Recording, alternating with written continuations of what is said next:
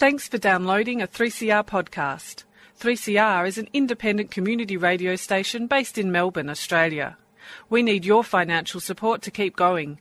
Go to www.3cr.org.au for more information and to donate online. Now stay tuned for your 3CR podcast. Freedom of Species would like to acknowledge the Wurundjeri people of the Kulin Nation, who are the traditional owners of the land on which we broadcast today. We pay our respect to the elders of all of the lands on which we meet across Australia. Animal liberation! Animal liberation! Animal liberation! Whoa!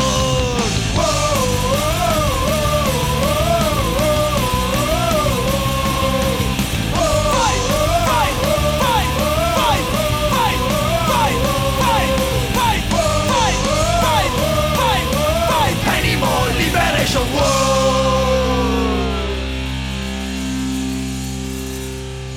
Welcome to Freedom of Species, the radio show that brings animal advocacy to the airwaves.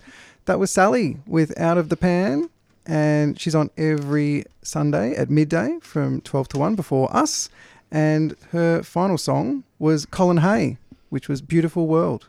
Really nice song. Oh, okay. I didn't recognise that was Colin Hay. Yeah.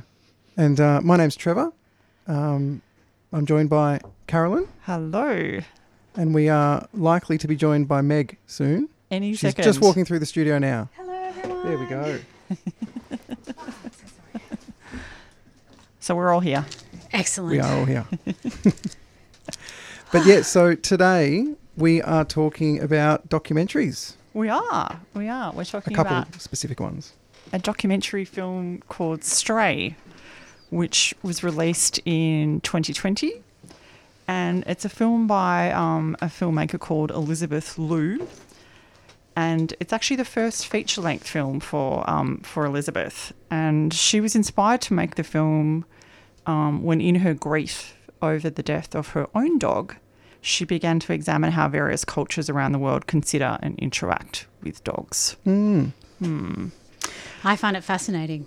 Yeah, I did too. So it was filmed across 2 years, so across 2017 to 2019 on the streets of Istanbul and also other parts of Turkey. And the film does focus on a trio of dogs, Zeytin, Nazar and Kartal, with Zeytin being, I guess, the star of the film. We see a lot of Zeytin throughout the film. So what are your thoughts? Yeah. I really liked it, and I actually really liked the way that Elizabeth, the director, she basically had the dogs tell her own story. So this actually had for me very Baraka vibes. Do you remember there's a documentary called Baraka? I've heard of it. I haven't watched it. Yeah, and it's an amazing story. Sorry, I'm a little out of breath because I rushed here. It's an amazing story in that Baraka doesn't have a narrator, which is the same as Stray. There's no narrator narrating the story. And that to me was really quite poignant because we're literally following, I mean, the main character is Zeytin, the main dog, and we're following them around and following, you know, what it's like to live a life, the day in the life of a dog in Turkey. Mm-hmm. And I have to say, like, this whole documentary made me actually really think about the way that I view dogs and the way that I sort of look at the way our society treats dogs. Because I don't know about both of you, the first thing that I thought in this, and I have to admit it, is, oh my gosh, those poor dogs. I'm glad we don't treat dogs that way here, in Australia. And of course, I had to really rethink that, didn't I? Yeah. I don't know about you. I mean, Caroline, how did you feel when you first saw the dogs on the streets of Istanbul? How did you feel about the way they were treated, about their situation, what it said, about the people surrounding them, and Turkey as a whole? Because I don't know, and people might not know, but Turkey it's illegal to kill or harm any of the street dogs, but also also importantly, it's illegal to capture them. Yeah. So they are essentially dogs of the city. They are no one's dogs. Yeah. So I was actually really fascinated by the acceptance of the dogs on the street. So people either walk past them and sort of ignore them like they're a normal background of the vista, you know, like birds or something. As people are experiencing their own lives. Yeah.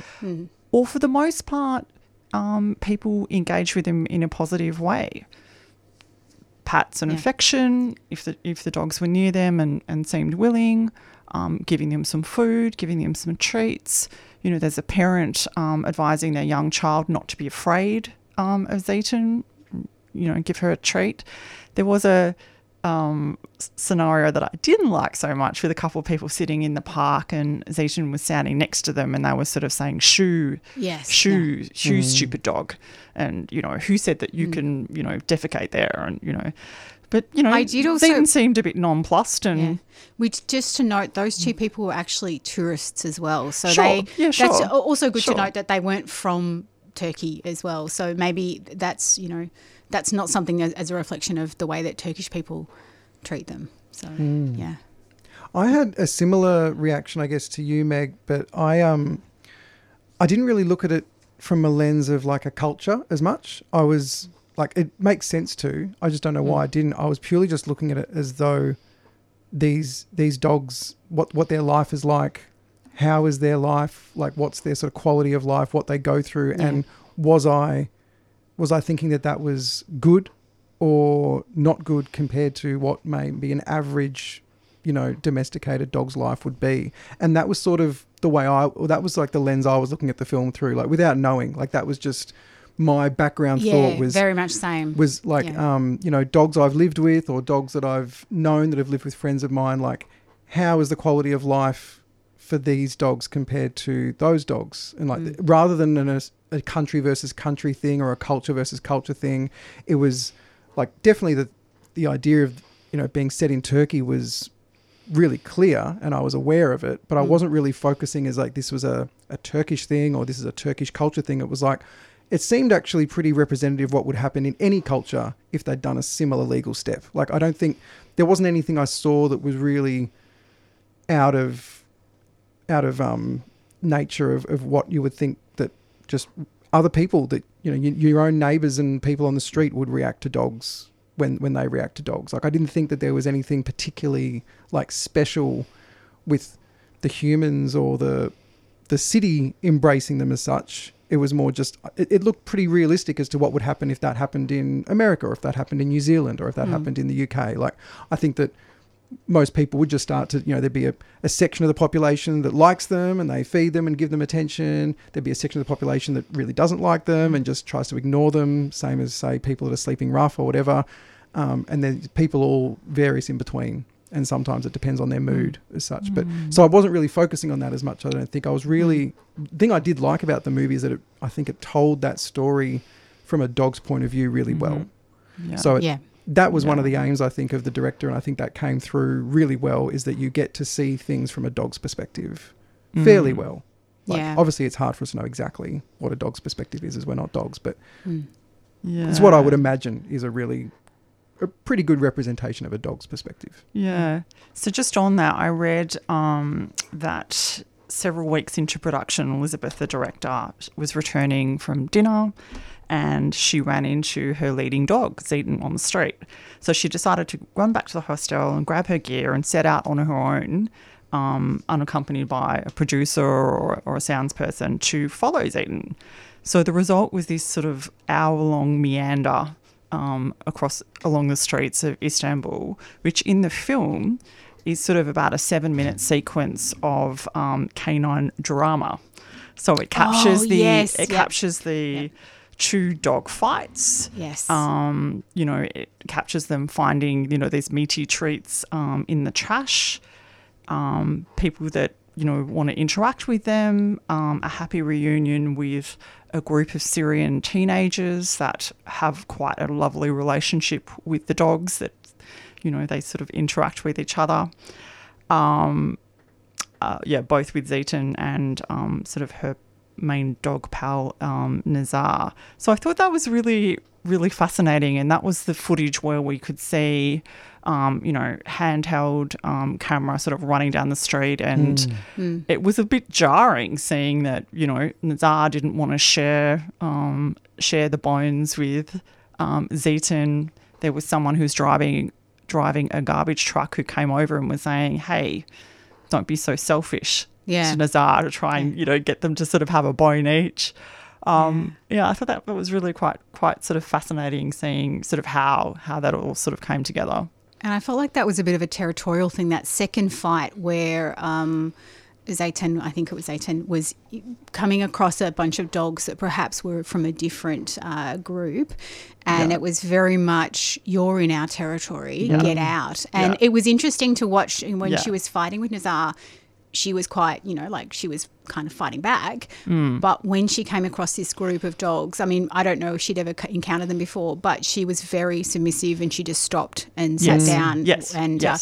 That was quite my heart was in my mouth. I was like, oh my gosh, is she going to be okay? Yeah. Because it looked quite violent. But in the end, I realised it was all a bit for show. And I think that was the point where you mean from a dog perspective? From a dog perspective, it was all like, you're on our territory. We've got to make a big fuss about it. We've got to kind of look violent and scary. Yeah, it's a bit of a standoff. Yeah, exactly. Yeah.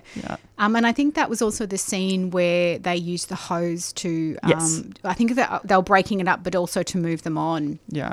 And it's interesting what you said, Trev, because looking through, just watching them go about their daily life, and also, the night life as well, I was also doing the same. I was constantly comparing it, what does it, what's the life of a dog like here, in, say, Australia, as compared to what they were, what they have, and how does it compare with regards to enjoyment of life, access to things that they need, packs, because dogs are pack animals. They've been around humans for upwards of 46,000 years, and that kind of brings me to the point where I want to talk about the fact that Stray wasn't just about the stray dogs.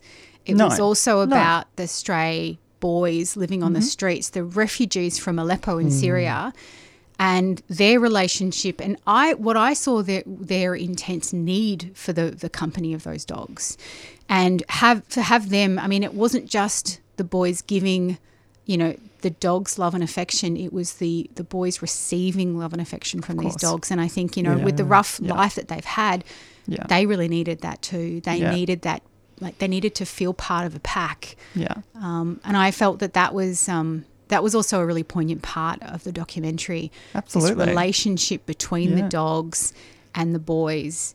And then, the puppy, was it Qatar? And then I think when they named her, they named her Sari. Sari, and that's what I thought of her as. And I'm like, who's this Qatar? Yeah. So do you want to talk about what they did? So, that whole point where they got the puppy?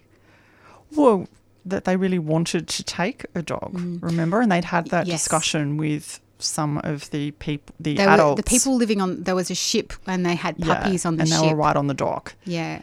And it sounded as though those people didn't think that they should have a dog. Yes. Right? Yeah. Because who are they, and are they going to care for the dog, and, all of these sorts of things. But then they were almost sort of given this message, but if you can capture one, you can sort of take one. Did you find that really odd? Well, see, there was a security guard. It was one person, for sure, and he was like, look, I don't think you're up to caring for this. How are you going to look after the dog? And the boys were like, we will take care of the dog. We take care of these other dogs. And the security guard, the staff from the ship said, well, you can have one if you steal it, kind of thing. As in on the down low. Yeah, he was saying that. And then we see them afterwards captured. They've got this puppy in this blanket.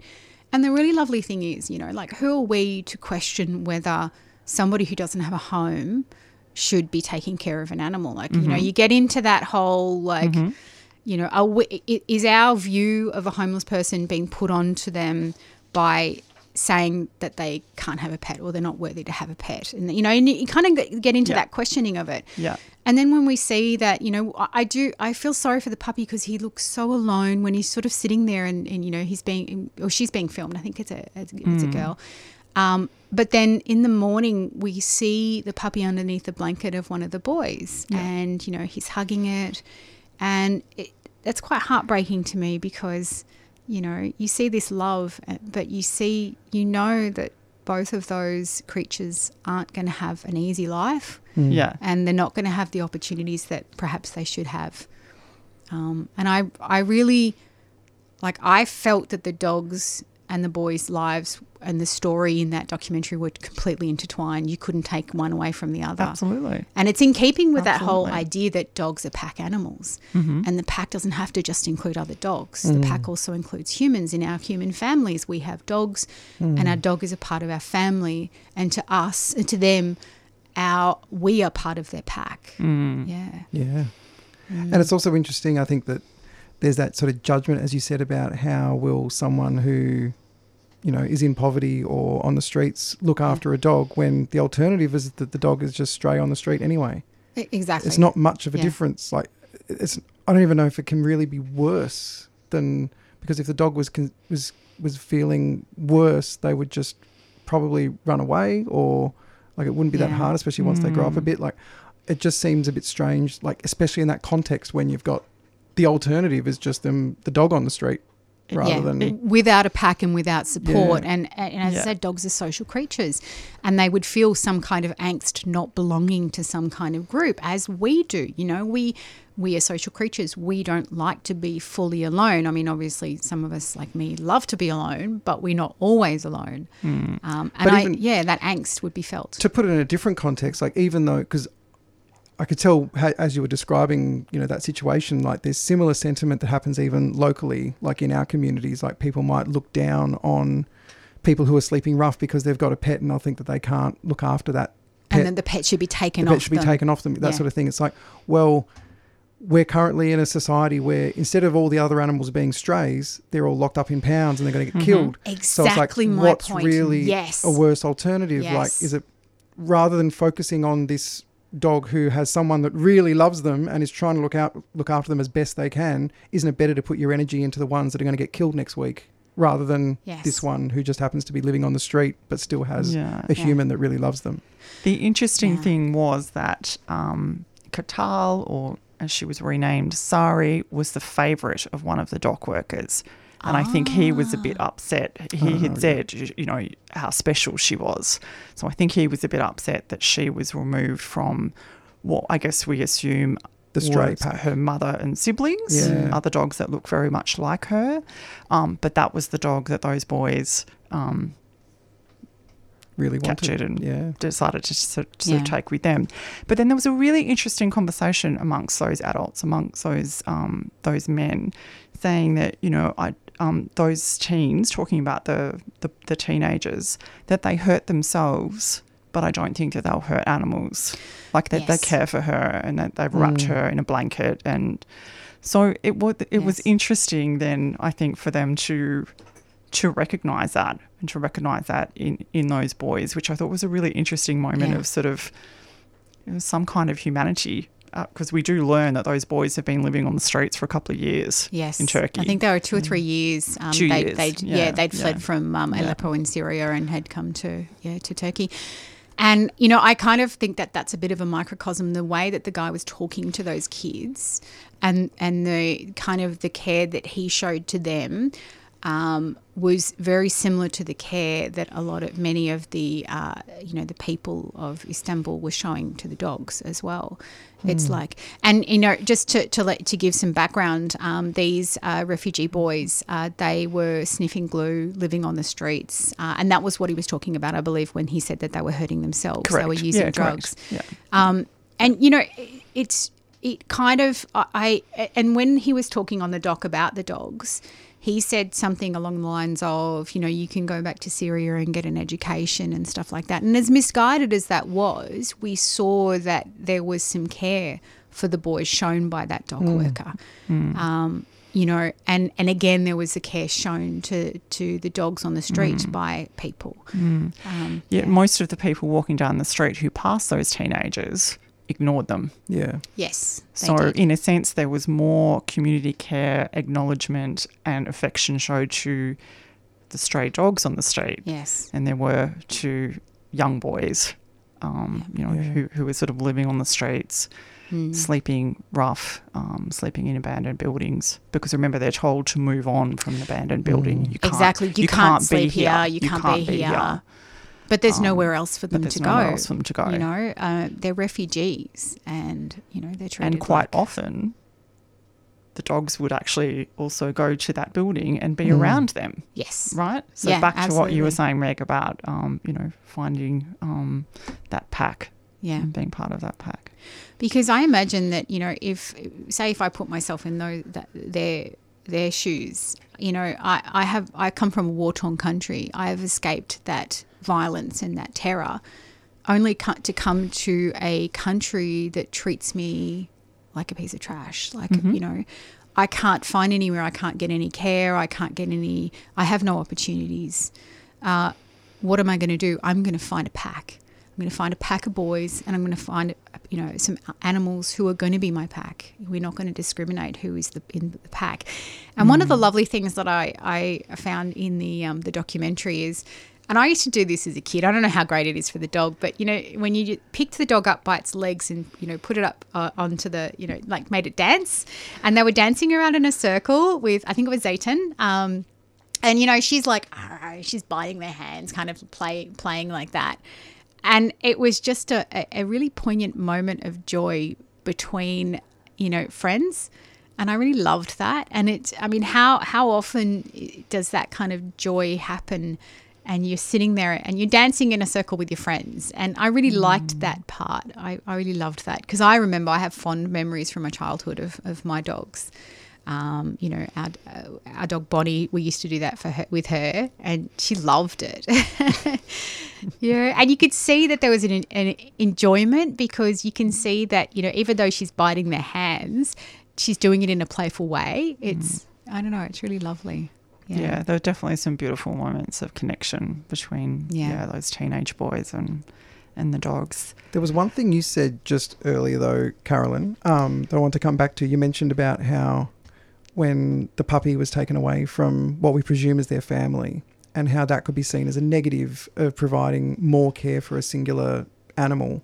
And I guess that was what was also running through my head the whole time, was this sort of yin-yang, or this like binary of like swapping between of, well, what are the benefits of them being stray versus what are the, cons of them when they're domesticated and forced to live in more human societies rather than their own societies as strays. And it was I don't really know the full answer, or like how I feel. Like I'm sort of on the fence, because I definitely questioned that myself when I was looking at how they reacted and where they could go and the freedom that they had. Exactly. Like it's that freedom is a huge positive. Like they can do what they want. They've got complete autonomy. They make their own communities. Like sure, we might not think they're always the happiest, and especially when there's fights and things, and some of them might kill each other, but they, they're living their own life completely. Like there's a real benefit and positive in that they're not restricted, they're not enslaved in any way, they're not caged in any way or captured. Absolutely. Like, they've got all this freedom, and it made me think that,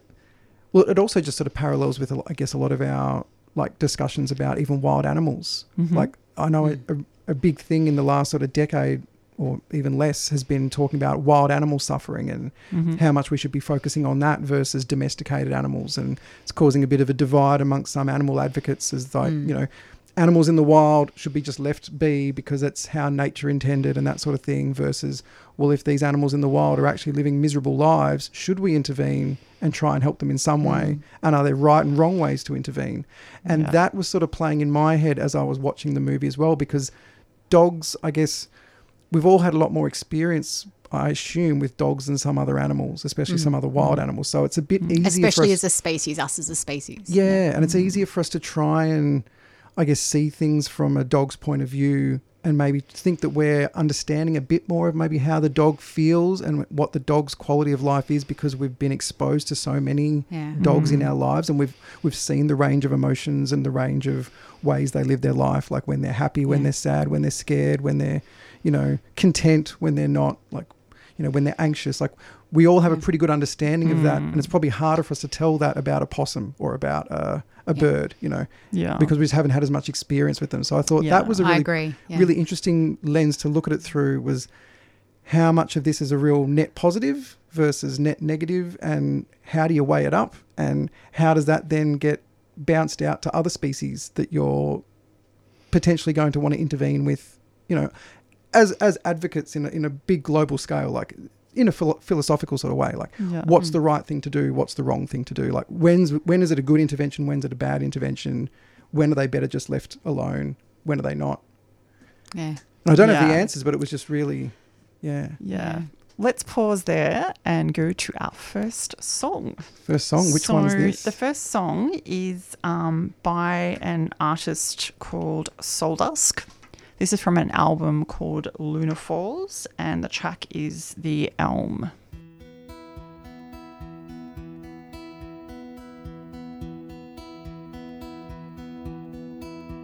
In solitude we walk, shrouded in our dreams, into the midst of night, spirits left unseen. Dear anguish, redeem me with your gentle kiss, and lay this sadness into the abyss.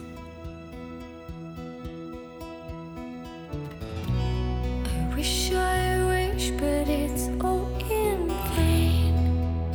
Wish we were free again, to find the place under the elm where our shadows they still realm. Through the vastness and on the other side, we leave our masks there, no longer we to hide. Oppose the light and gather all of our storms. Shoot down the sun, wearing your crown of thorns. I wish, but it's all in vain. Wish we were free again, to find the place under the elm where our shadows they still realm.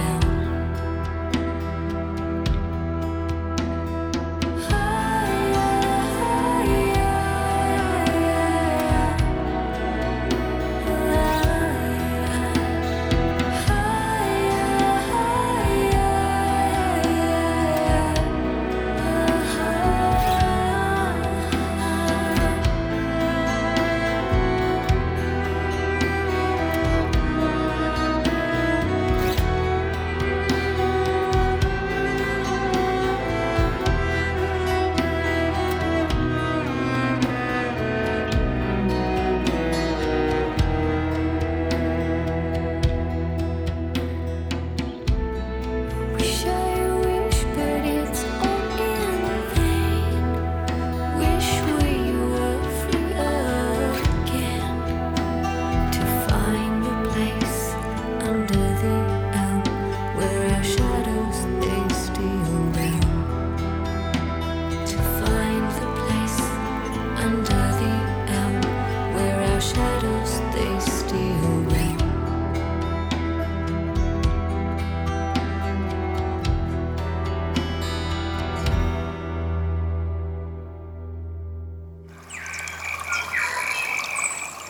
Wildlife Victoria is a non-profit wildlife emergency response service dedicated to helping wildlife in need across Victoria. Our volunteers rescue and rehabilitate sick, injured and orphaned wildlife. If you see wildlife that may need our help, on the road, in your backyard or in the bush, please contact us immediately on 8400 7300. That's 8400 7300. To donate or to become a volunteer, visit wildlifevictoria.org.au. a 3CR supporter.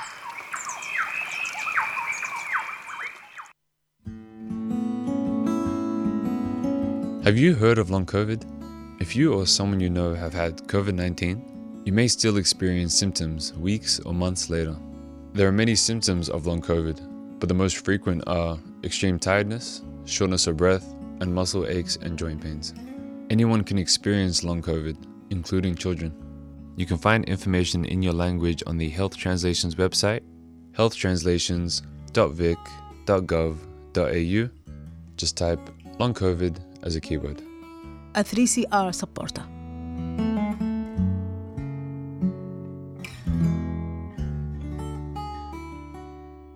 Aboriginal and Torres Strait Islander children aged 3 and 4 can access 15 hours per week of free kinder. Kinder programs provide culturally safe places for children and families and are led by qualified teachers. Enrol for 2024. Speak with your preferred kinder service or local council today about how to register for a place. Koori kids shine at kindergarten. Find out more at vic.gov.au/kinder. Authorised by the Victorian Government, Melbourne. A 3CR supporter. Australia's energy market is broken. Right, but CoPower gives you better energy? Nope, no retailer can control where the electrons they buy off the grid come from. But as a CoPower member, you can vote on where 100% of revenue goes. So instead of corporate profit, your energy bill builds the world you want to be a part of. That's cool. Learn more about the solidarity economy and CoPower today and take the power back. Victorian energy fact sheets and basic plan information documents are available at cooperativepower.org.au. For clear advice on the right plan for you, contact us on 03 9068 6036. A 3CR supporter. Welcome back to Freedom of Species. You're with Caroline, Meg and Trev. We are talking about Stray, a documentary film by Elizabeth Liu. And the song that we just heard is by Soul Dusk. It's called The Elm and it's on their album Lunar Falls. So I was just saying in the break that the lens through which I was observing the whole film and the interaction of the dogs is, I guess, really admiring and appreciating their agency. Yes. That they did what they want when they wanted. They went where they want. They went where they want. They associated with who they We saw them want. traipsing around the streets of Istanbul and the outskirts of the city. We saw them on the beach. We saw them chasing cats and other dogs. We saw them approaching people, being around people like the teenagers we were talking about, and essentially just doing their own thing. And I just thought, fantastic. Yeah. You get to live your own life. Yeah, there are so many urges and so many desires that, you know, the animals that we have as family members, we do not allow them to indulge. And that's kind of like, I think we should get onto that at some stage in the show. But I just wanted to talk about so when we first started talking about this and I said, hey, this is the lens that I saw this through, and I immediately knew that it wasn't a good lens of like, oh, look at these poor dogs on the streets, you know, our streets aren't like that, you know. But then, of course, I realised mere seconds later that, well, hang on a sec, our problem is literally just not visible to us. So any stray dogs that we have on the streets are quickly caught by the local councils and the pounds. They're impounded, and eventually if they don't find a home, and as we know, many of them don't find homes, they're put to sleep. And so, you know, it's normally a matter of days or weeks. I think it's, isn't it? exactly. I think it's a matter of weeks at the most. You know, and that idea of us, you know, being more civilized in our treatment of dogs is demonstrably a lie. It's a myth. We don't treat our dogs better. We simply take the problem and put it out of sight. And these dogs, you know, the dogs that we have that are seen as strays, because there is a very, very distinct difference between dogs that are pets here in Australia and dogs that are strays. The strays aren't owned by anyone. The pets are owned by the family. And I think there's a little bit more of a linear sort of a non-linear or a non-binary gradation in Turkey, in that, you know, if there is a street dog you're particularly friends with, you feed it every day, it comes into your house, but then it goes away, you could see that dog as your pet or you're part of your family. Whereas that delineation isn't as we very much put them in boxes here. And it was actually quite confronting to realise that first reaction that I had was quite wrong, and that what we do to animals here is far more brutal, to be honest, because we take away their agency and then we take their lives when no one claims them for their family. Yeah. And I thought that was horrifying to think that my first thought was, oh, we don't do that here in Australia. And, and look, so many times I've questioned my thoughts and my feelings and the way that I've, been brought up in this society and this culture, and been confronted with the fact that what I think is wrong. And that was one of them. That was actually something that the documentary that put me in that kind of cognitive dissonance, and I had to kind of dissolve that cognitive dissonance. And as we all know, as animal activists, our society is full of cognitive dissonance that we have to confront, even in ourselves. Yes. Yeah, absolutely. Yeah. Oh, no, I agree, but I know it's a difficult one because, like, when you look at that bigger philosophical sort of thing, like I'll put it this way, I definitely agree that, like, in shelters is a horrible life and is worse than being on the street.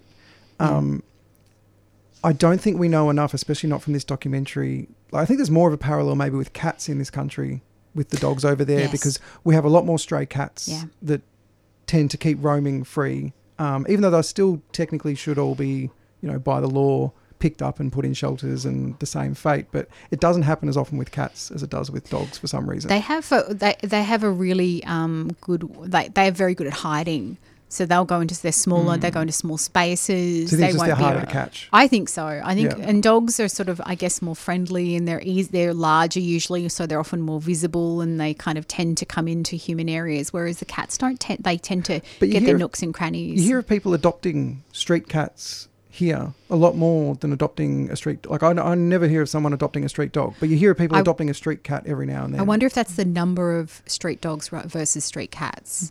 Because, as I said, like, a dog is visible, and a dog is actually going to be more likely to be reported to the council and picked up by the pound. Absolutely. And I think maybe that number of stray cats that people are adopting is more so a factor of the number that are on the streets versus the number of dogs that are on the streets. Yeah, which I think that's probably right. And so that was why... Just sort of putting it out there. Yeah, and that was my parallel of sort of like thinking, well, these dogs in Turkey are probably very similar to the cats that we see locally that are strays. Yeah. And...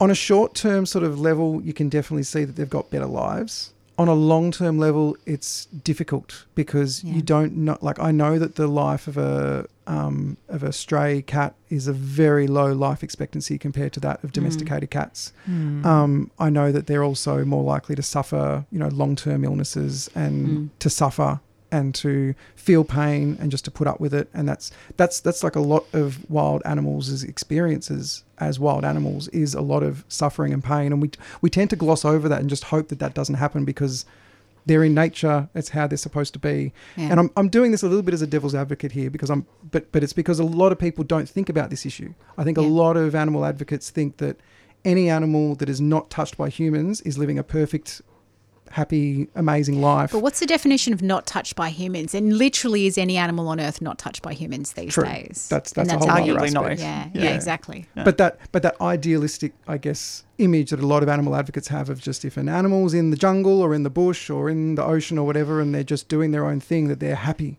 and that they're, like they're in heaven. They're just rainbows and sunshine and everything. And it's like most of the time it's not. I think. I don't know. I'm not going to say I'm an expert, but there's a lot of people saying that the more and more research is done, they're showing that, and it makes sense that wild animals are struggling, like, because there's often competing for food, competing for resources, competing for shelter. There's fighting intraspecies outside of the other species. There's the threats. There's everything. There's, there's no snuggles on the couch when you're a wild animal. There's no, like, food coming regularly straight from a packet. There's no... there's a lot of things that they don't get. And I'm not trying to say one's definitely better than the other, because I know there's a lot of things that are intrinsically wrong with, captivity, including sometimes what we do with pets.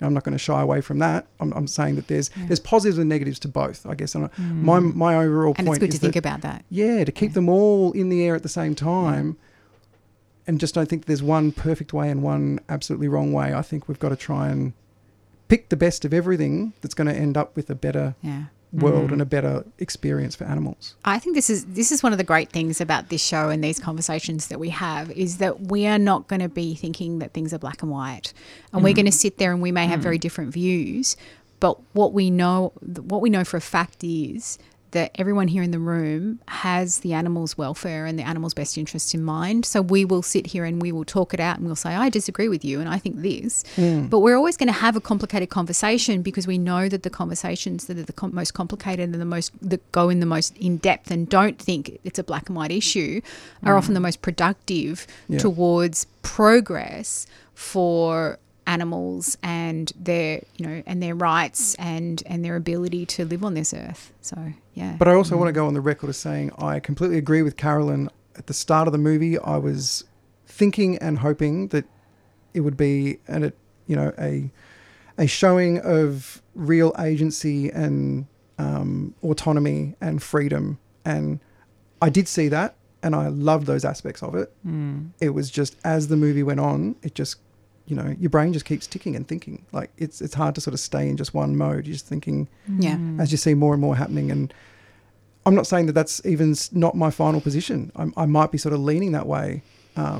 It's just so difficult. Well, that's what all good, intelligent people do. Their views that we currently hold now might not be the views that we hold in a couple of years. Yeah.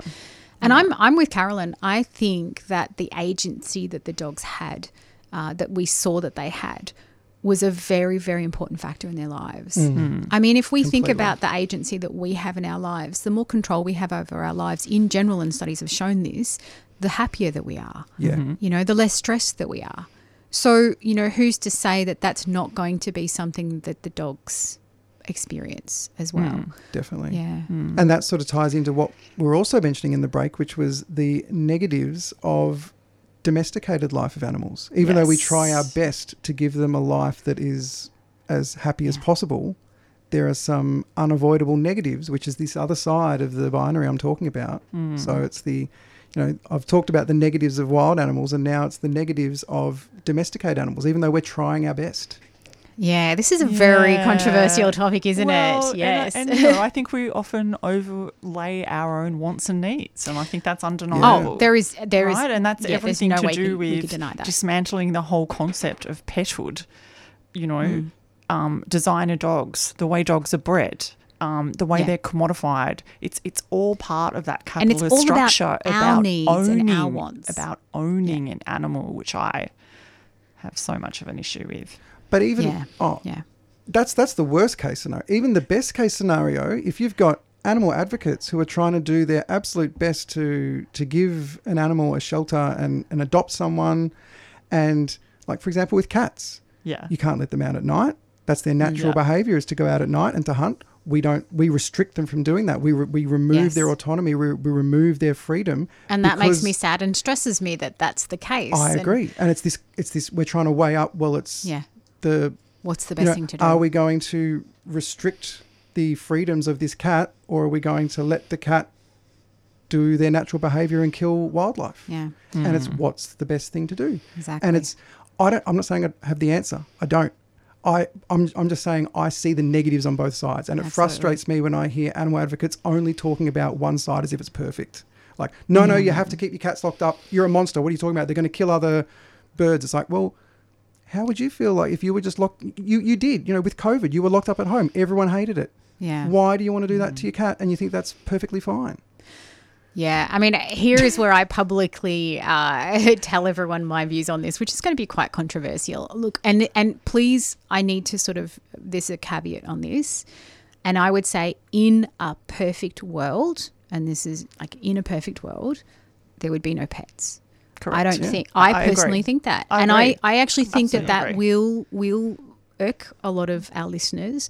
But that's in a perfect world. Now, we don't live in a perfect world. In fact, we live in a terrible world for pet animals that aren't wanted, and the ones that are excessively bred and etc. So at the moment, what we have is a situation that we have to ameliorate the suffering of the animals in existence. And so having a pet in your family at the moment, for me, a rescued pet, is an active way of resisting the situation that we have with animals. Yeah. So, if you actively rescue animals and have them as companion animals, you are part of the active resistance against what's happening to animals, what's happening to our companion animals. And if you deliberately and willingly buy from a breeder, you are an active part of the oppression and the suffering of animals. And I can't make that clearer. I don't have any respect for someone who wants to breed animals for money, because we know what happens and we know the situations that animals that aren't wanted, that aren't up to the standard, in air quotes, of people who breed animals. So we in a perfect world, we wouldn't have this situation, but we don't live in a perfect world. And for me, I've always wondered, because I've always been that sort of person that questions things. And I had a cat a number of years ago. She died at the ripe old age of 19, and I loved her. Her name was Ganita. And I always used to think, she's desexed. She doesn't get to participate in procreative activities with anyone, and she will never have children.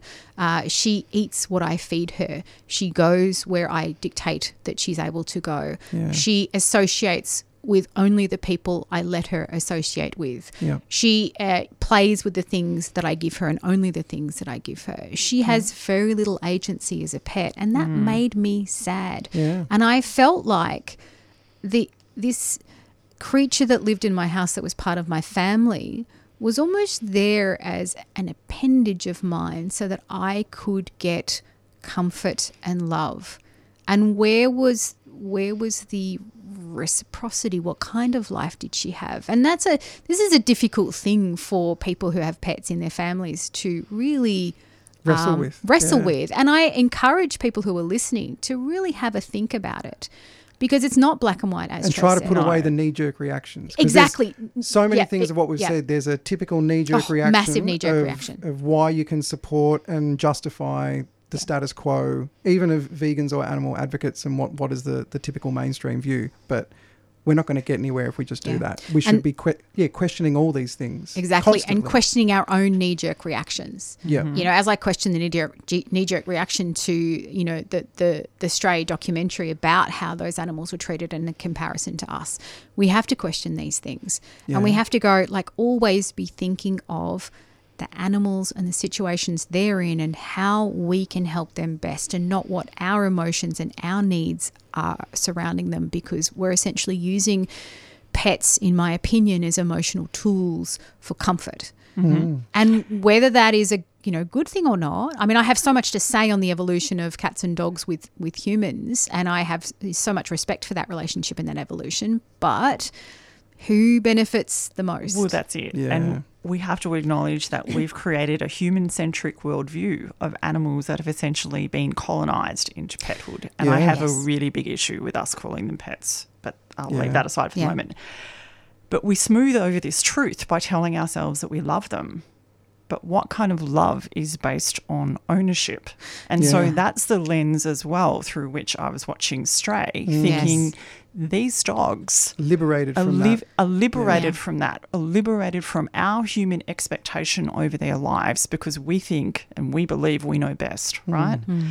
And so at the end of the film, when we see Zeton hearing a call to prayer over, a speaker, and she starts to vocalise alongside with that, who's not to say that she's not living her best life? Mm. Yeah. And I just want to put that into context, Caroline. So what happens in the documentary is that when they capture Sari or Katal, the young puppy that they take, they're on the streets and they're sleeping, and a police car comes up. And the boys are arrested for sleeping on the streets, which is a whole other issue. But and then Katal/Sari is taken in and removed from their care. And then what we see afterwards, I think, I don't know if this is how long past that, but then when Zeton is alone in the park, I presumably think that she's been separated from her pack, i.e. the Syrian boys, and she's alone. And I think, maybe that talk and that sort of howling that she does with the speakers is that, maybe she wants her pack back. Maybe she doesn't have them. See, I didn't see it that way. Oh, really? That's interesting. I thought and it was this a is moment, us as humans. and I don't know because I can't talk to Zayden. We can't speak dog. But yeah. But I thought it was a moment of solitude, and I thought she was enjoying where she was, and that she was then vocalising alongside the beautiful prayer she could hear. And this is Isn't that fascinating? Herein lies the problem. We've Isn't got that two very fascinating? different views of what Zayden was doing in there. Yeah. And this is what we do. I'm deliberately not going to say what I think so that there's going to be a 50-50 balance and listeners can make their own minds. There's going to be no majority. I think we might just keep going because we haven't got that long. And then we'll because I really want to talk about a fascinating book that I've just read, and we'll share a link to this with listeners. It's a fantastic book by Ayana Goodfellow, who is a 15-year-old writer from London. 15-year-old black queer radical writer from London, and this is published by Active Distribution in the UK, who do some fantastic things. I enjoyed this so much because it challenges our whole idea about pethood, and they talk very much about animals being colonised into pethood. And just let me just explain what Ayana talks about in terms of radical companionship.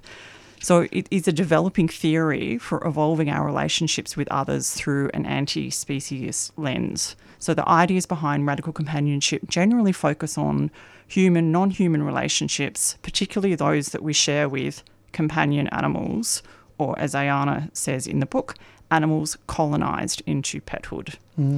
At a basic level, radical companionship is a way of creating thought-provoking interspecies relationships in a way that evokes liberation-orientated principles. Now, I know we don't have enough time to get into all of the detail of the book.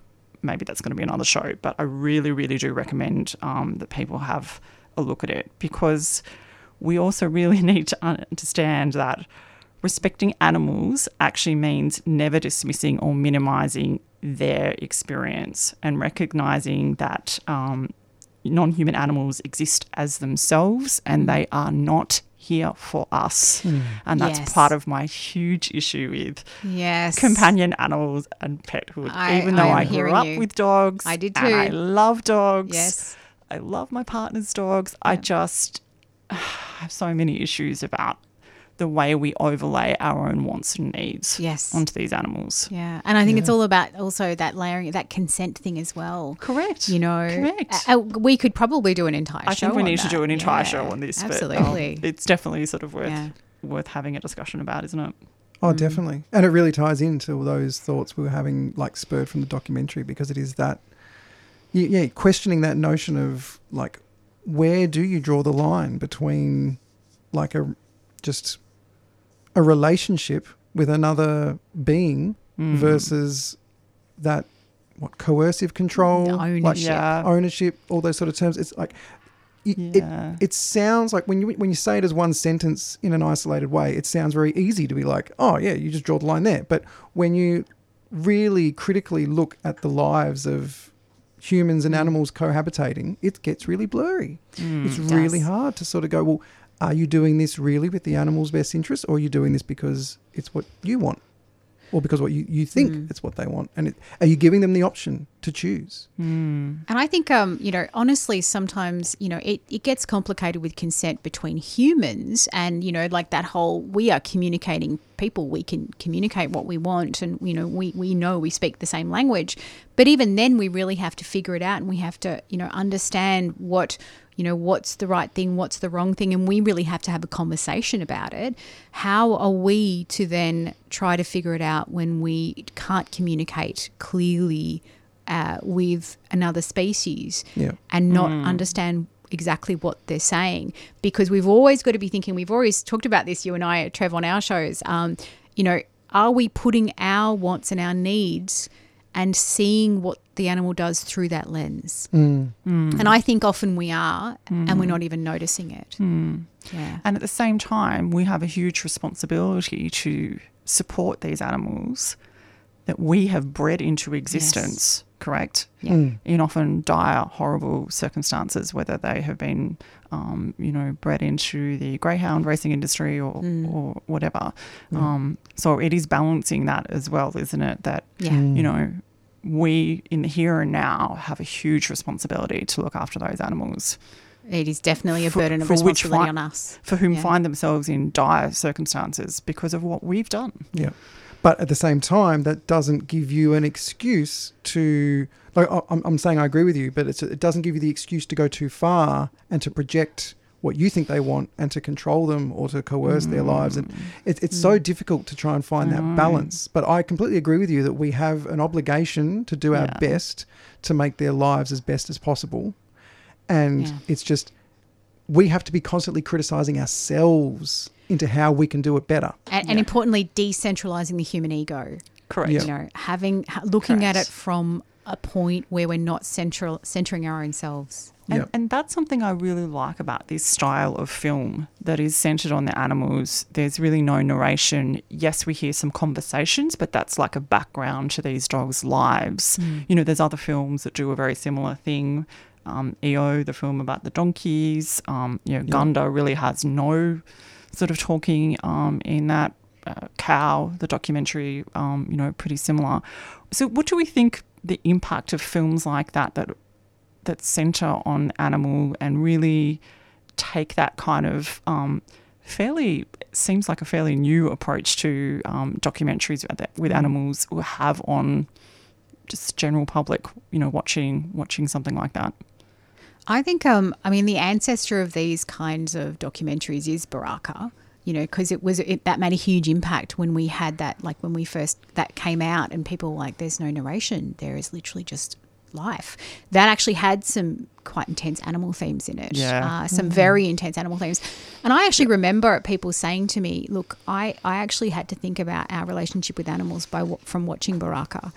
And I wonder if these kinds of documentaries that are coming out where there is no narration and we literally just watch the animal and their life, if it's doing the same thing. If again, these documentaries are decentering the human ego and simply observing an animal doing what it does. Yeah. I think it's really powerful for what that does. I don't think that all of the films that have been created in that way are necessarily all great in the way that they do it, because you can definitely sometimes see the intention from the director or the producer of what they're wanting to portray, and what, even though there's no narration, it's still there's can definitely come across. An influence. Oh, for sure. But sort of excluding that or trying to ignore that or just sort of peel it off as a layer, I think there's real value in that style of documentary, because you do get to force yourself to try and view it a different way.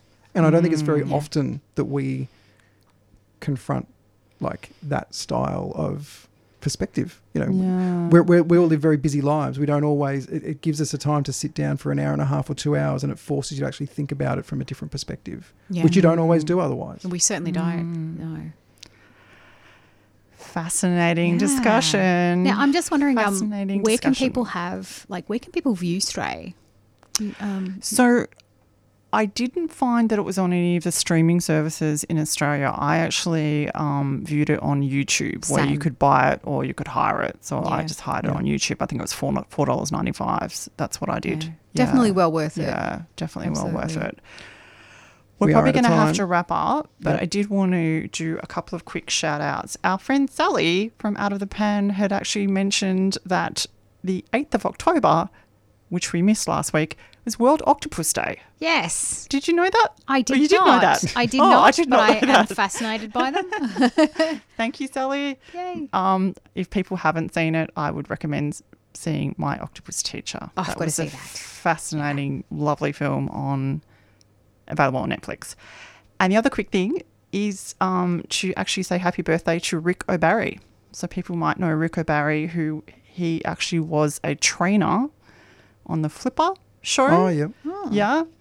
And I guess during the course of his work with animals, with dolphins, realised what an absolutely terrible thing it was to be training them to do silly tricks. And on the first Earth Day in 1970, he found the founded the Dolphin Project. So it's been going since 1970, and people might have seen his documentary, The Cove, which is all about dolphins. Yeah. If you haven't seen that one, highly recommend it. Yeah. We are super out of we're time. We're going to wrap up. After us is Rotation, so stick around for 1 hour of music from 2 till 3, and we're going to finish with... We're going to have another track from Soul Dusk, and this track is called Drogue.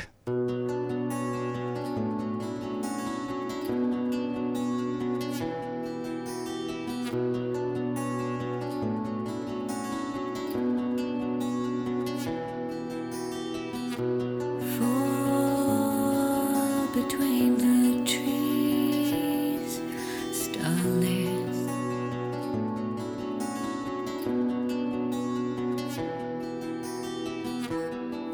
eternal light lawns, drifting dreamless.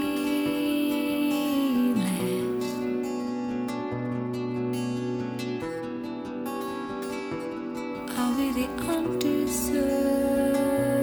We are.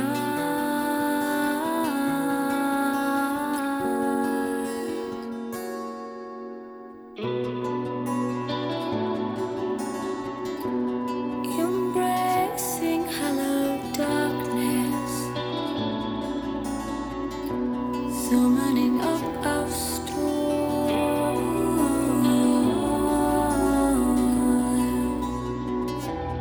We are blackened incarnations